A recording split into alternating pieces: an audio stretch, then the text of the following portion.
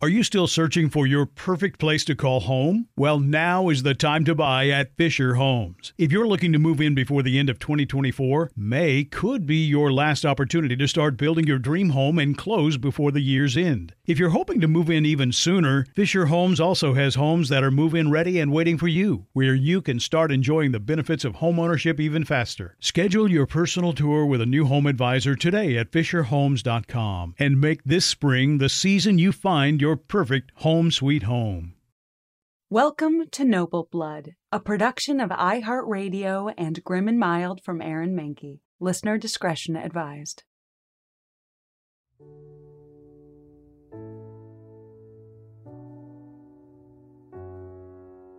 Once upon a time in the Kingdom of Naples, there lived a king named Robert the Wise.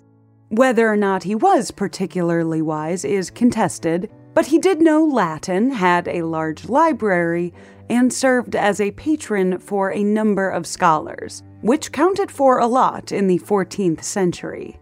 As the third son of King Charles of Naples, Robert had not been destined for the throne, but a strange series of events had catapulted him into power.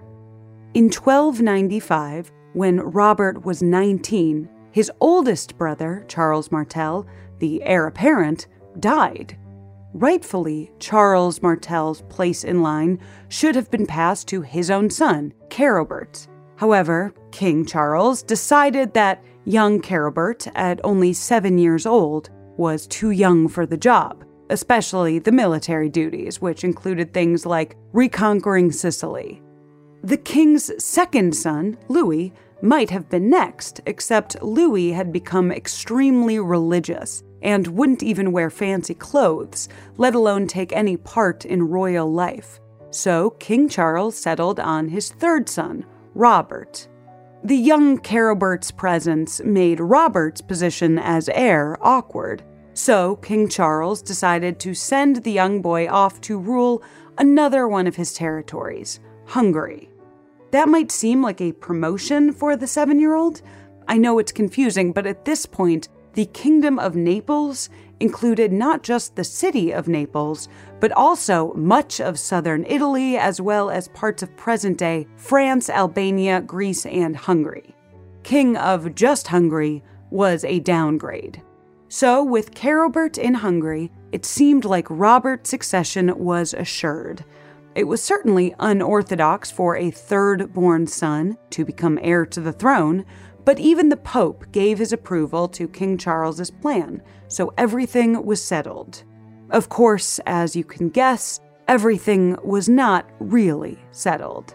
And while a contested succession isn't an unusual occurrence in the royal annals, what happened in Naples nearly half a century after Robert became heir was shocking, mainly because of this episode's real protagonist, Robert's granddaughter, a glamorous, beautiful, intelligent, and relentless queen named Joanna, and what she stood accused of: murder. I'm Dana Schwartz, and this is Noble Blood.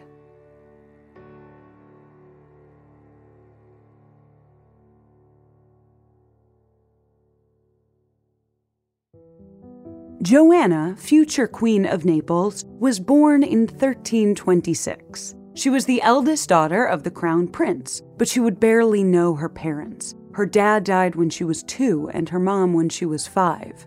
So Joanna and her younger sister, Maria, would be raised by their grandfather, King Robert the Wise, the third-born who rose to power, and his second wife, Sancha. Robert and Sancha were a study in contrasts. Robert delighted in earthly pleasures. He collected books, commissioned works from musicians and playwrights, hosted elaborate banquets, and spoiled his court with all the luxuries money could buy. Sancha, on the other hand, was so devout that she had actually petitioned the Pope to let her live as a nun after her marriage to Robert. The Pope denied her, but Sancha didn't let that get in the way of her religious aspirations. She lived simply and piously, and refused to let Robert enter her bedchamber. This was a problem, because Robert had only ever had 2 sons by his first wife. One of the sons had died very young. His surviving son, Joanna's father, died in 1328. And when that happened, Robert had no living, legitimate male heirs. But he did have Joanna. Robert officially designated Joanna as his heir in 1330, when she was only 4 years old. This decision did not sit well with other members of the royal family, including Robert's younger brothers, Philip of Taranto and John of Durazzo, both of whom thought they were more deserving of the title. The decision was also questioned by political and religious leaders throughout Europe on the basis of Joanna's sex. Robert and Joanna were part of the Capetian House of Anjou, a cadet branch of the Capetian dynasty that ruled France. In France, the royal family had recently declared that women could not succeed to the throne. You can hear more about that in our episode, The Bewitched Events at the Tour de Nesle. All that is to say, a female heir was certainly unusual. Despite Joanna's unique status, though, her childhood was fairly typical. Typical for an extraordinarily wealthy princess, of course. Joanna shared rooms in the Castel Nuovo with her younger sister Maria and their enormous retinue of household staff, including 24 ladies-in-waiting, kitchen staff, and a valet specifically tasked with getting quinces for Joanna's favorite jam. The girls' grandmother, Queen Sancha, made sure that they attended Mass every morning, while King Robert exposed them to the greatest artists and performers of the day at banquets every night. In between, the 2 girls rode, hunted, strolled the palace gardens, and sailed to nearby beaches for picnics. One other thing, besides her succession status, set Joanna apart from the other young girls at the palace. She was married. On September 27, 1333, when Joanna was 7 years old, she had married 6-year-old Andrew of Hungary, her first cousin once removed. Andrew was the son of Carobert. Remember him? The young boy who King Charles had shipped off to Hungary 40 years earlier to make way for Robert's succession. Carobert had thrived in Hungary, winning acclaim for his military prowess and accumulating vast wealth, thanks to the discovery of gold in Slovakia in the 1320s.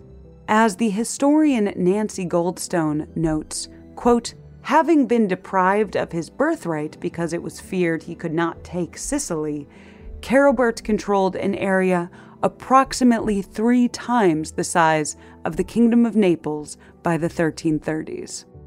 I say good for him.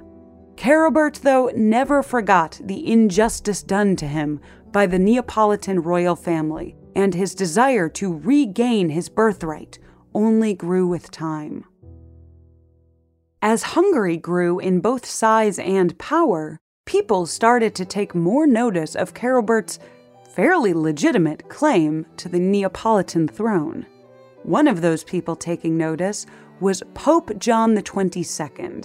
Although a previous pope had supported King Charles's succession plan to put Robert the Wise on the throne, Pope John was not convinced. On December 15th, 1330, 2 weeks after Joanna had officially been announced as King Robert's successor, the Pope wrote to Queen Sancha, suggesting a path to reconciliation. What if, the Pope wrote, Joanna were married to one of Carobert's sons, and then their children, descended from the Neapolitan royal family on both sides, could inherit the throne. It was a neat, albeit somewhat incestuous solution. The Neapolitans were skeptical. Robert's younger brothers, Philip and John, wanted Joanna to marry one of their sons, and Robert wasn't interested in diluting Joanna's power.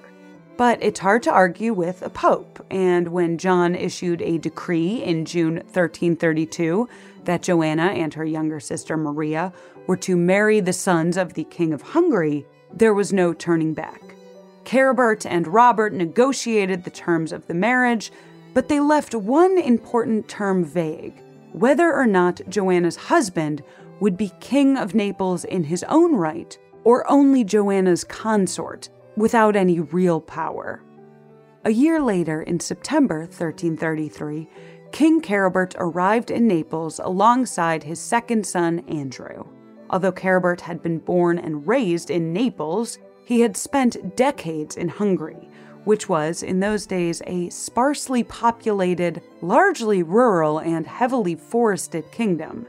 Naples, on the other hand, was one of only 4 cities in Europe at the time to boast more than 100,000 citizens. Traders from all over the world brought spices, fabrics, and rare materials to the Naples marketplaces. The streets buzzed with activity. It must have been a shocking sight for all of the Hungarians, especially young Prince Andrew. After a week of festivities, Andrew and Joanna were married at the Castel Nuovo. Since both bride and groom were no older than 7, they would not live together for some years, but it was decided that Andrew would stay in Naples so that he could become accustomed to his new home and way of life. It was not an easy transition for the young Prince Andrew. He didn't speak the 2 most common languages of the court, Italian and Provincial. He also faced ethnic prejudice. Though Andrew was literally the great-nephew of their current king, many Neapolitans saw him as inherently foreign. They called Andrew a barbarian. Nonetheless, like Joanna, Andrew was raised in luxury, with a full set of apartments in the castle and a large staff of his own. He didn't interact with his wife much growing up, although they occasionally played marbles together. Sweet.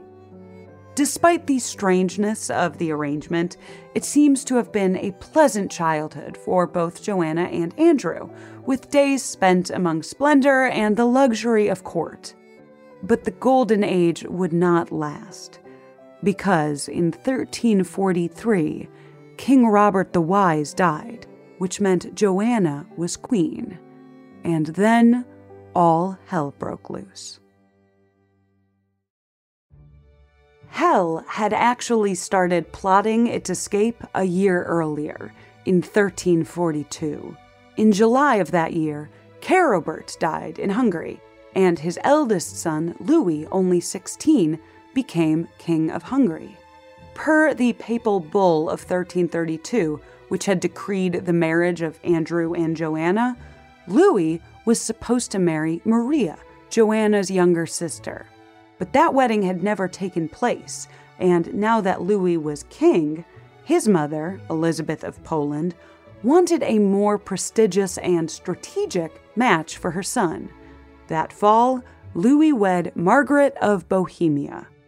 Robert was furious, seeing the wedding as a betrayal, and he wanted to punish the Hungarians. He rewrote his will, making it clear that Joanna was his sole inheritor, and explicitly excluding Andrew from any formal power.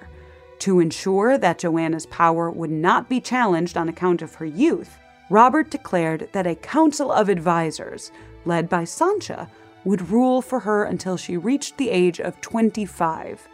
It was a provocative document, one that resolved the question of Andrew's unofficial role in a way that decidedly favored Joanna.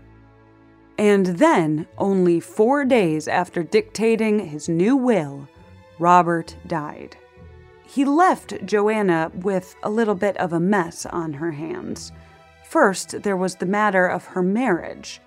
Though Joanna was by this point 17, older than many medieval royal brides, her marriage had yet to be consummated, due to, some scholars believe, Andrew's emotional immaturity. That would be the final step in formalizing her marriage, and Robert had made it clear that the couple could no longer wait. Just 2 days after the king's death, Andrew was knighted, which signified his transition into manhood. He was then immediately taken to Joanna's bedchamber, where they consummated the marriage once and for all. Though this act would solidify the marriage in the eyes of the public, it likely didn't do much to satisfy the Hungarians once they learned the terms of Robert's will. Besides the issue of her husband and her soon-to-be very unhappy in-laws, Joanna also faced a Naples in decline.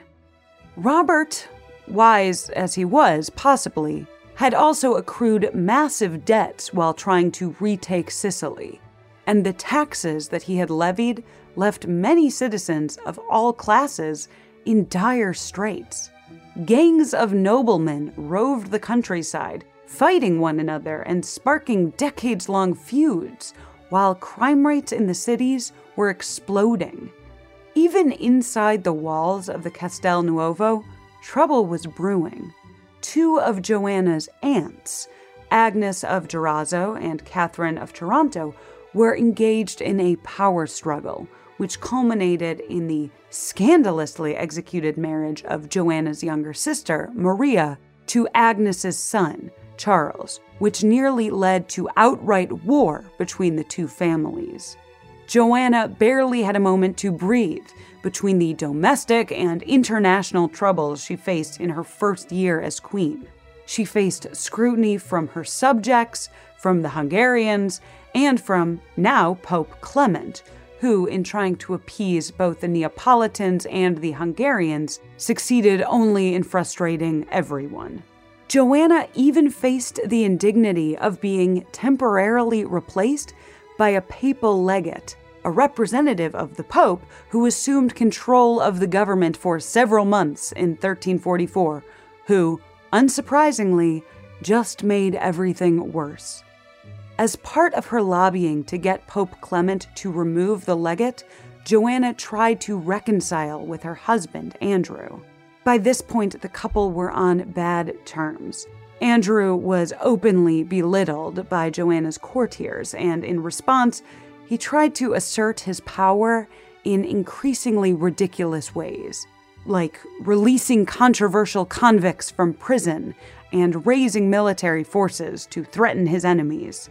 However, the reconciliation seemed to work, at least enough that by April 1345, Joanna was pregnant. Like most royal pregnancies, Joanna's had enormous political implications.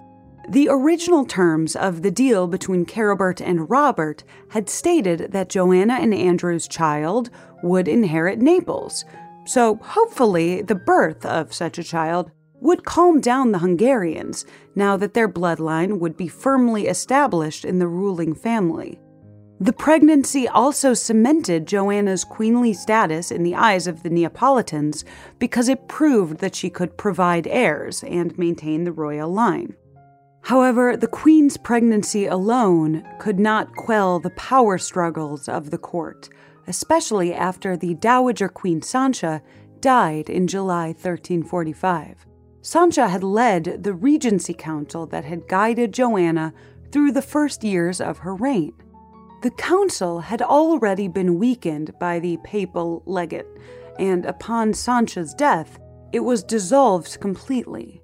At 19, Joanna was now the sole ruler of Naples. As her political life got even more complicated, so too did her personal life. Around this time, despite her quasi-reconciliation with Andrew, rumors began to swirl that Joanna was having affairs. The allegations focused on two men, Robert de Cabani, a member of her government and a longtime friend, and Louis of Taranto, her first cousin. Louis was, for lack of a better phrase, a notorious hottie. He had silky blonde hair, a graceful athletic build, and golden skin. He was matched in beauty only by Joanna herself, who was cut from the same genetic cloth and whose good looks were remarked upon by numerous observers. The two were drawn to each other, two golden birds of a feather, and as the distance between Joanna and her husband Andrew once again grew after Sancha's death, the closeness between Joanna and her cousin Louis increased. Aware of the growing troubles in Naples, Pope Clement wrote to Joanna that she and Andrew ought to be coronated together, not to give Andrew any real power, but as a symbolic gesture of unity. Joanna was not pleased at the suggestion. She feared that a coronation would inevitably give Andrew some sort of power, and would also position him to seize the throne should she die in childbirth. Throughout 1344 and 1345, she had debated with Pope Clement over the roles she and Andrew should play, though Clement had once written to Joanna that she was the rightful inheritor of the kingdom, quote, just as if she were a man, end quote. He reminded her in a later letter that, quote, the husband is the head of the wife, end quote, and that Andrew's involvement could only serve both Naples and Joanna herself. As the historian Elizabeth Castine notes, Joanna would later turn this argument on its head, telling Pope Clement that it was she who could promote Andrew's best interests, not the other way around, revealing, as Castine says, quote, an interesting inversion in Joanna's understanding of gender roles within her marriage, unquote. Throughout the early fall of 1345, Pope Clement remained staunch in his position that both Andrew and Joanna should be crowned together. But in September, his papal legate, Andrew Emmerich, returned to Avignon.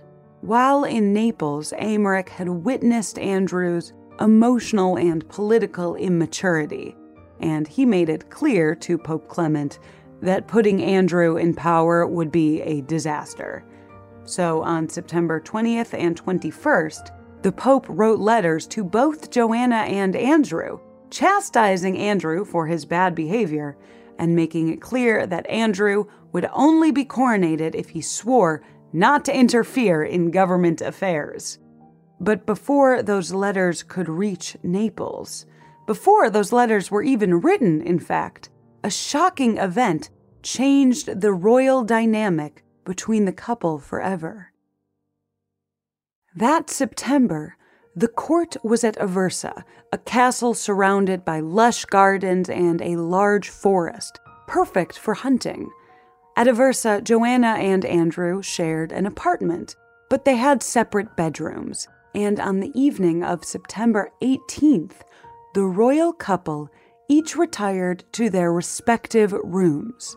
Sometime after he got to his room, after he began to undress, Andrew was summoned by his chamberlain, Tommaso Mambriccio, who said that there were important papers that Andrew needed to see.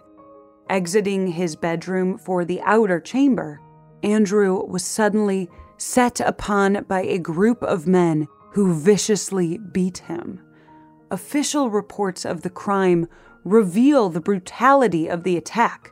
Clumps of Andrew's hair were missing, his genitals were mutilated, and iron gauntlets, the gloves worn by soldiers, had been pressed so firmly over his mouth that their outlines could be seen in bruises.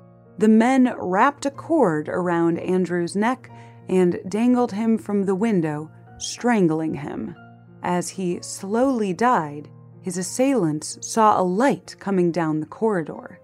This was Isabel, Andrew's nurse from childhood, who had come looking for him. Panicked, the men threw the now dead Andrew into the garden and fled. Isabel, arriving only minutes later, looked out of the window, saw the body of the young man she had known since childhood, and she screamed.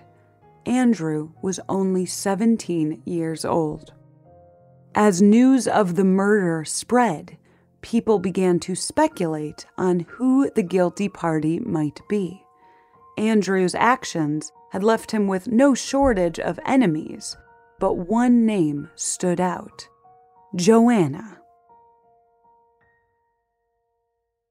Sensing an opportunity, Joanna's cousin, Charles of Durazzo, decided to do an investigation of his own.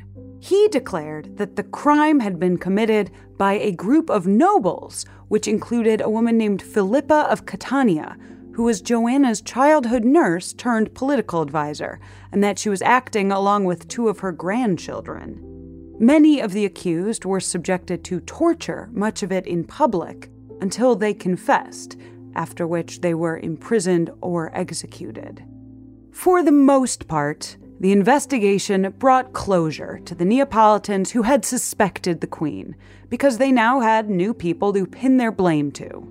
But others thought that the investigation was a little dubious. Many of those who were convicted were, conveniently enough, political rivals of Charles of Durazzo. Another suspicious piece of gossip: Tommaso Mambriccio, Andrew's chamberlain, was implicated in the plot, and the rumor was that before his execution, he had his tongue cut out so that he couldn't reveal his true co-conspirators. As all of this was occurring, Joanna was holed up in a fortress, safe from the crowds who called her the Whore Queen. She was also very, very pregnant. On December 25th, 1345, she gave birth to a healthy baby boy who she named Charles Martel, in a clever political move to appease the Hungarians. Charles Martel, remember, was Robert's older brother, the father of Carobert and grandfather of Andrew, whose untimely death had sparked the whole succession drama in the prologue of this episode. Joanna sent diplomats to Hungary, tasked with revealing the birth of the baby and his symbolic name. She also sent them with another mission.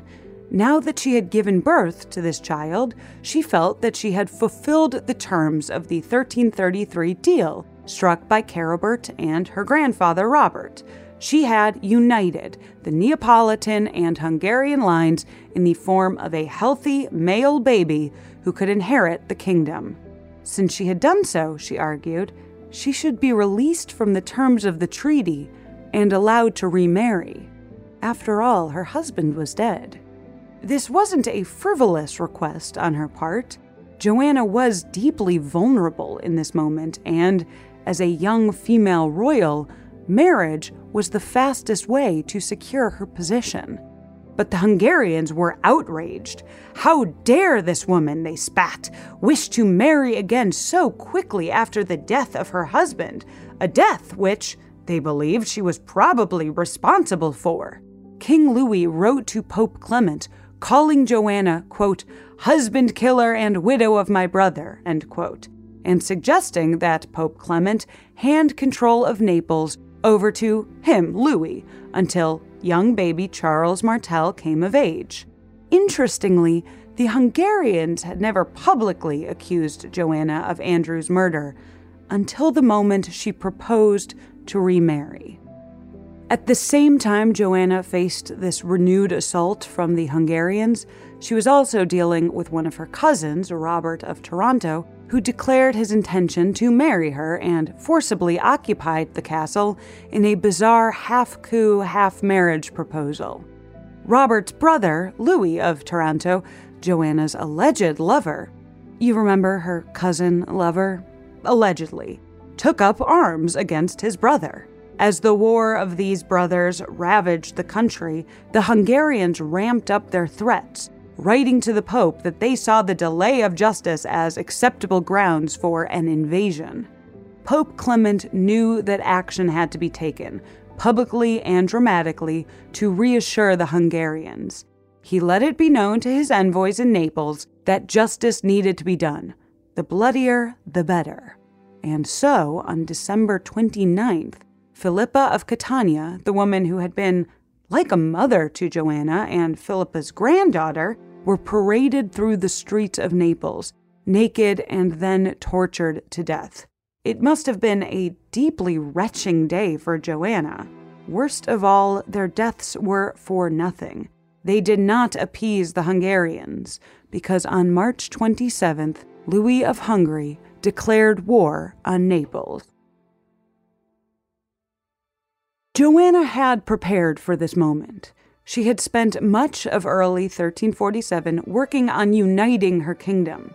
She had successfully maneuvered Robert of Taranto out of the castle and helped arrange an advantageous marriage for him off in Greece. And she had convinced Charles of Durazzo to back the Neapolitans by arranging for a betrothal between her son, Charles Martel, and one of Charles of Durazzo's daughters. And then, knowing that she needed another military leader and aware that it no longer mattered whether or not the Hungarians or even the Pope approved, she married Louis of Taranto, the cousin that she had allegedly been in love with the entire time. Finally, Joanna had brought together 3 of the leading military men of her kingdom and yoked them to her cause. The next few months were spent rallying an army and preparing for war. The generals decided that the best place to make a stand was in Capua, 20 miles outside of Naples, and set out in December to establish their defenses. Joanna, now pregnant again with Louis's child, stayed in Naples. Unfortunately, Robert of Taranto and Charles of Durazzo had been better enemies of the state than allies to it.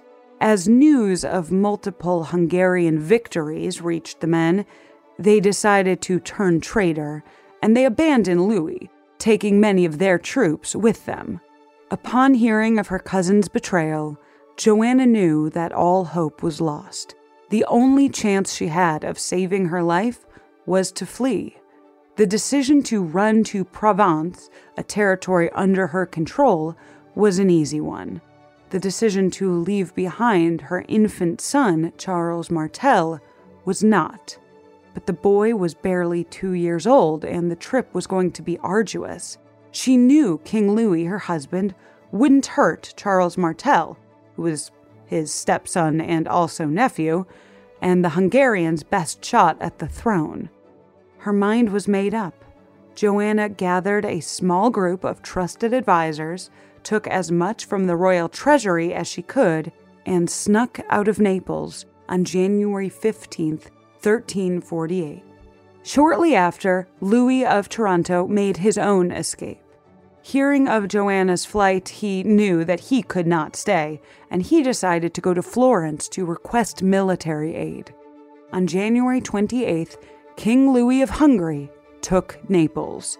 He took Charles Martel, the toddler prince, into his custody and declared that he was to be sent to Hungary for safekeeping.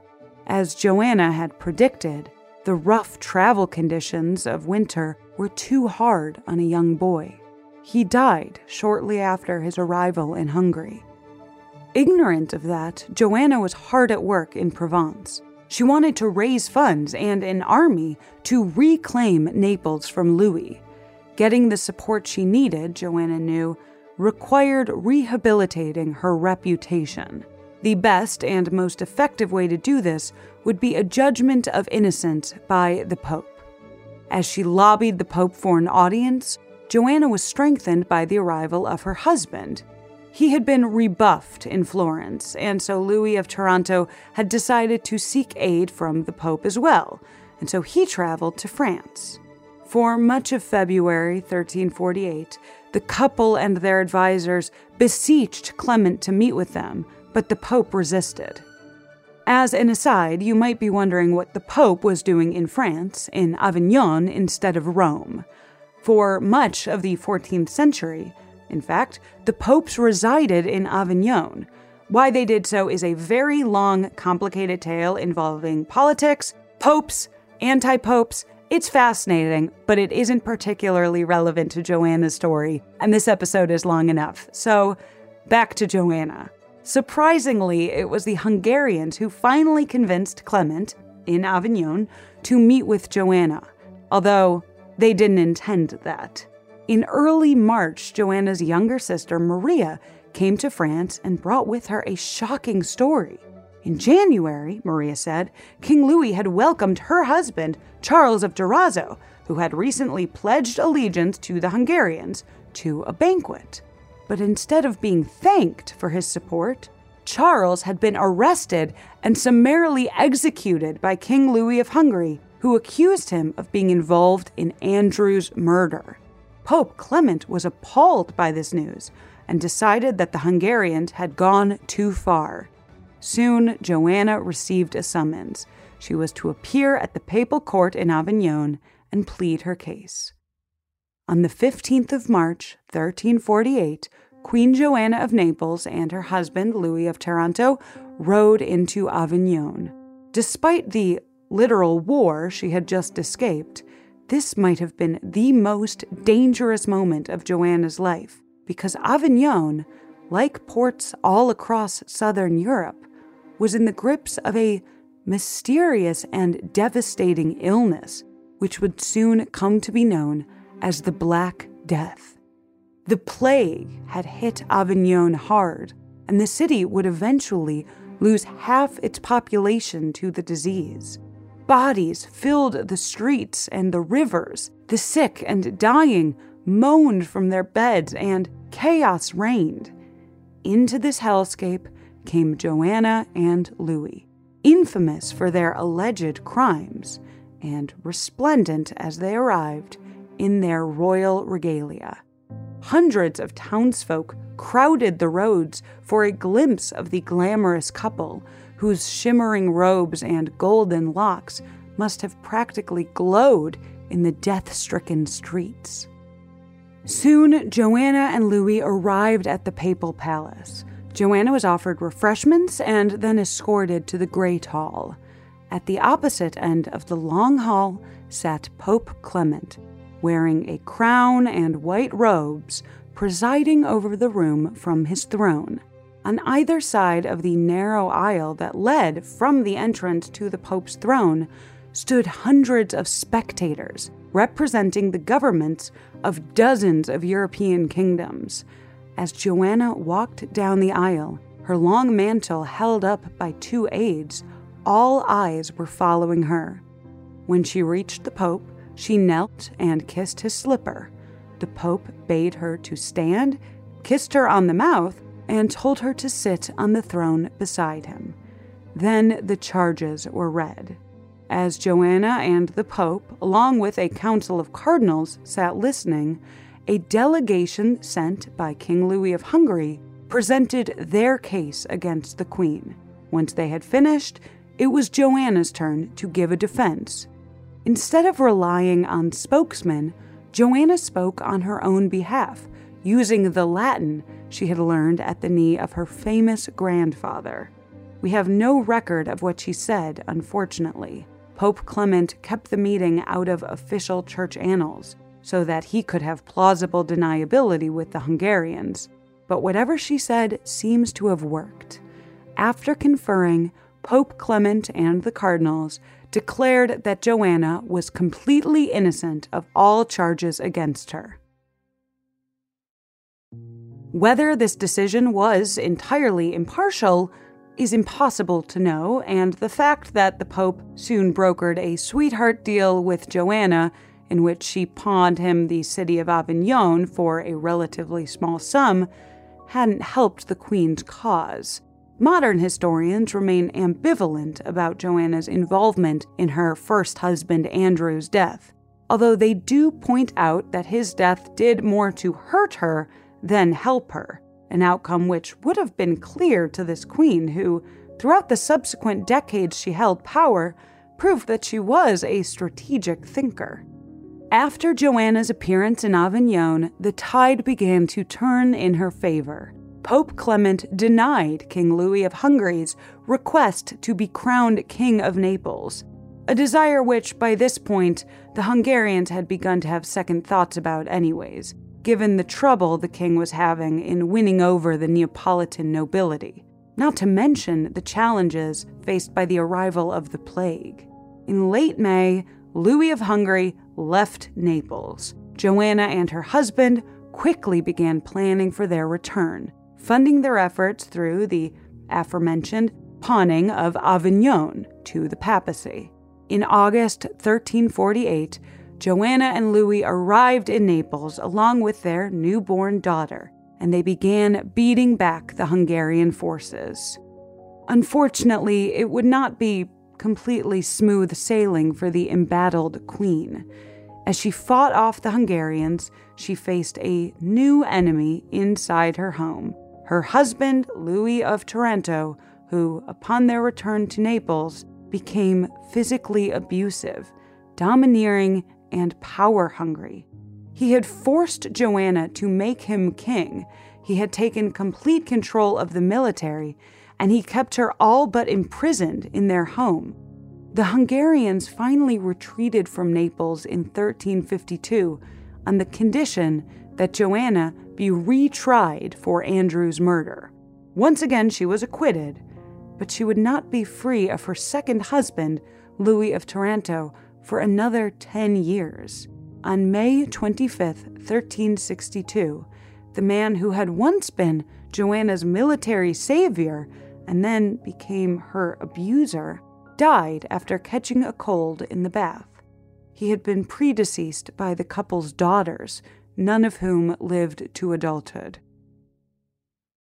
7 months later, Joanna wed James IV of Majorca, but this marriage was not a happy one either. James had some problems, to put it lightly. He had spent 14 years imprisoned in an iron cage by his uncle, and, unshockingly, had never mentally recovered from the ordeal. Incidentally, sometimes when I talk about this podcast, people ask me if I'm ever worried that I'll run out of interesting noble stories, and the answer, honestly, is no. But back to Joanna. After her third husband, James's, death in 1375, Joanna married again, Otto of Brunswick. This marriage, fortunately, seems to have been a good one. After Louis of Taranto's death back in 1362, Joanna had become, once again, the sole ruler of Naples, and it was a position that she would hold for the rest of her life. The Archbishop of Naples, writing to the Pope shortly after Louis's death, wrote of Joanna, quote, "The Queen delights in governing. She wants to do everything because she has waited for so long for this moment," end quote. Despite her joy, though ruling would not be easy, Joanna was nearly always involved in one war or another, either as the aggressor or the defender. She had to navigate constant political turmoil inside her own country, and she ran into the wrath of the church when she chose to support one pope over another in the midst of the Western Schism of 1378. It was the latter event that would lead to her downfall. Because Joanna had no surviving children, she decided to designate Charles of Durazzo. These names are incredibly confusing. No, not her cousin who had once been married to her sister and then executed by the King of Hungary for his betrayal, but his son-in-law as her heir. Unfortunately, this Charles disagreed with Joanna's choice to support Pope Clement. No, not that Pope Clement who had judged her trial, but a later Pope Clement, over Pope Urban in the Western Schism, and he began to scheme against her. In November 1380, this new Charles of Durazzo invaded Naples, leading an army comprised of Joanna's old enemies, the Hungarians. In July, his forces reached the Castel Nuovo, and after more than a month under siege, Joanna was forced to surrender. She spent nearly a year in captivity before dying on July 27, 1382.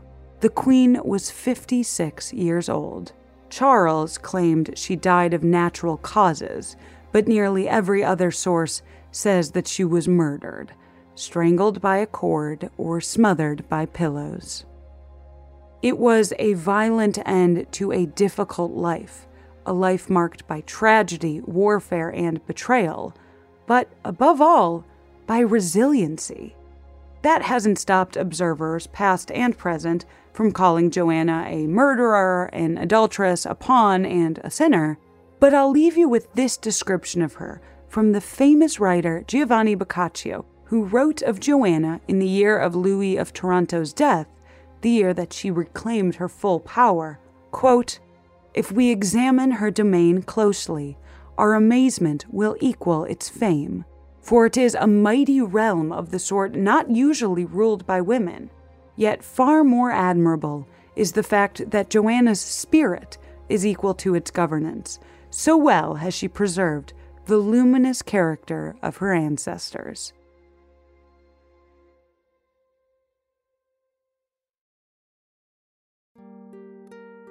That's the story of Joanna of Naples, but keep listening after a brief sponsor break to hear a little bit more about her.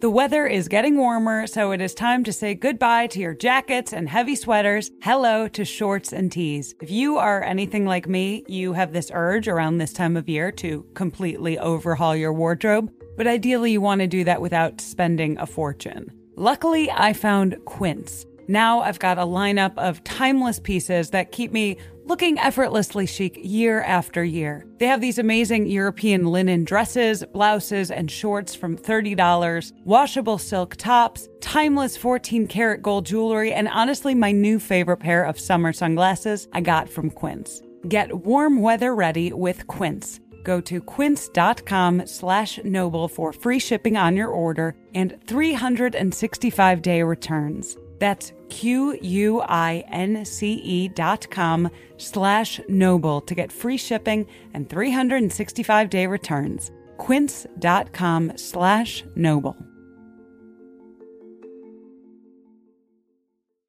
Now I'd like to introduce you to Meaningful Beauty, the famed skincare brand created by iconic supermodel Cindy Crawford. It's her secret to absolutely gorgeous skin. Meaningful Beauty makes powerful and effective skincare simple, and it's loved by millions of women. It's formulated for all ages and all skin tones and types, and it's designed to work as a complete skincare system, leaving your skin feeling soft, smooth, and nourished. I recommend starting with Cindy's full regimen, which contains all 5 of her best-selling products, including the amazing youth-activating Melon Serum. This next-generation serum has the power of melon leaf stem cell technology. It's melon leaf stem cells encapsulated for freshness and released onto the skin to support a visible reduction in the appearance of wrinkles. With thousands of glowing 5-star reviews, why not give it a try? Subscribe today and you can get the amazing Meaningful Beauty system for just $49.95. That includes our introductory 5-piece system, free gifts, free shipping, and a 60-day money-back guarantee. All of that available at meaningfulbeauty.com.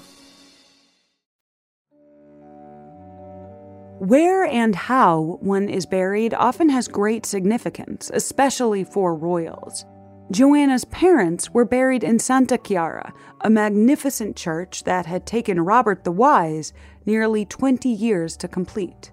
When Robert himself died, Joanna had commissioned Florentine sculptors to build a 3-story tomb for him in Santa Chiara, complete with a sculpted representation of their entire family.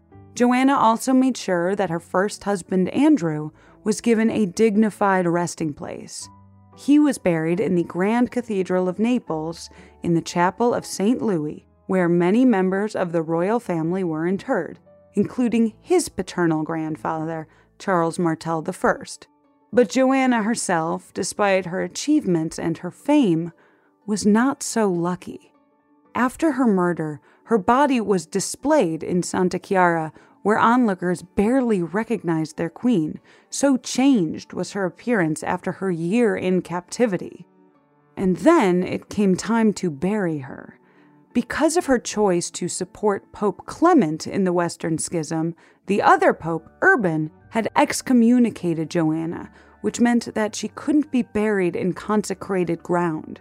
And she had died as a hostile prisoner of the new ruler of Naples, who didn't feel particularly inclined to give the dead queen the same royal treatment that she had given her own family. Eventually, a solution was found. The remains of Joanna, former Queen of Naples, one of the most powerful, recognizable, infamous figures of medieval history, were tossed in a well, often used for the bones of the unknown dead, just behind the church of Santa Chiara, where her bones still likely lie, unmarked today.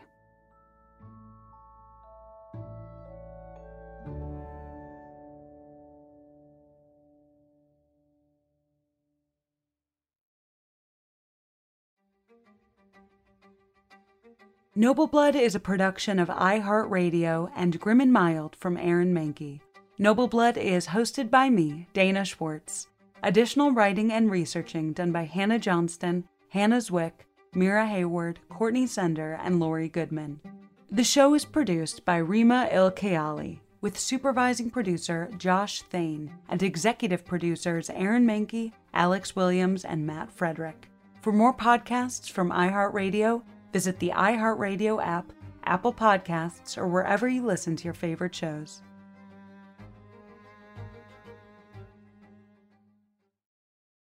Are you still searching for your perfect place to call home? Well, now is the time to buy at Fisher Homes. If you're looking to move in before the end of 2024, May could be your last opportunity to start building your dream home and close before the year's end. If you're hoping to move in even sooner, Fisher Homes also has homes that are move-in ready and waiting for you, where you can start enjoying the benefits of homeownership even faster. Schedule your personal tour with a new home advisor today at FisherHomes.com and make this spring the season you find your perfect home sweet home.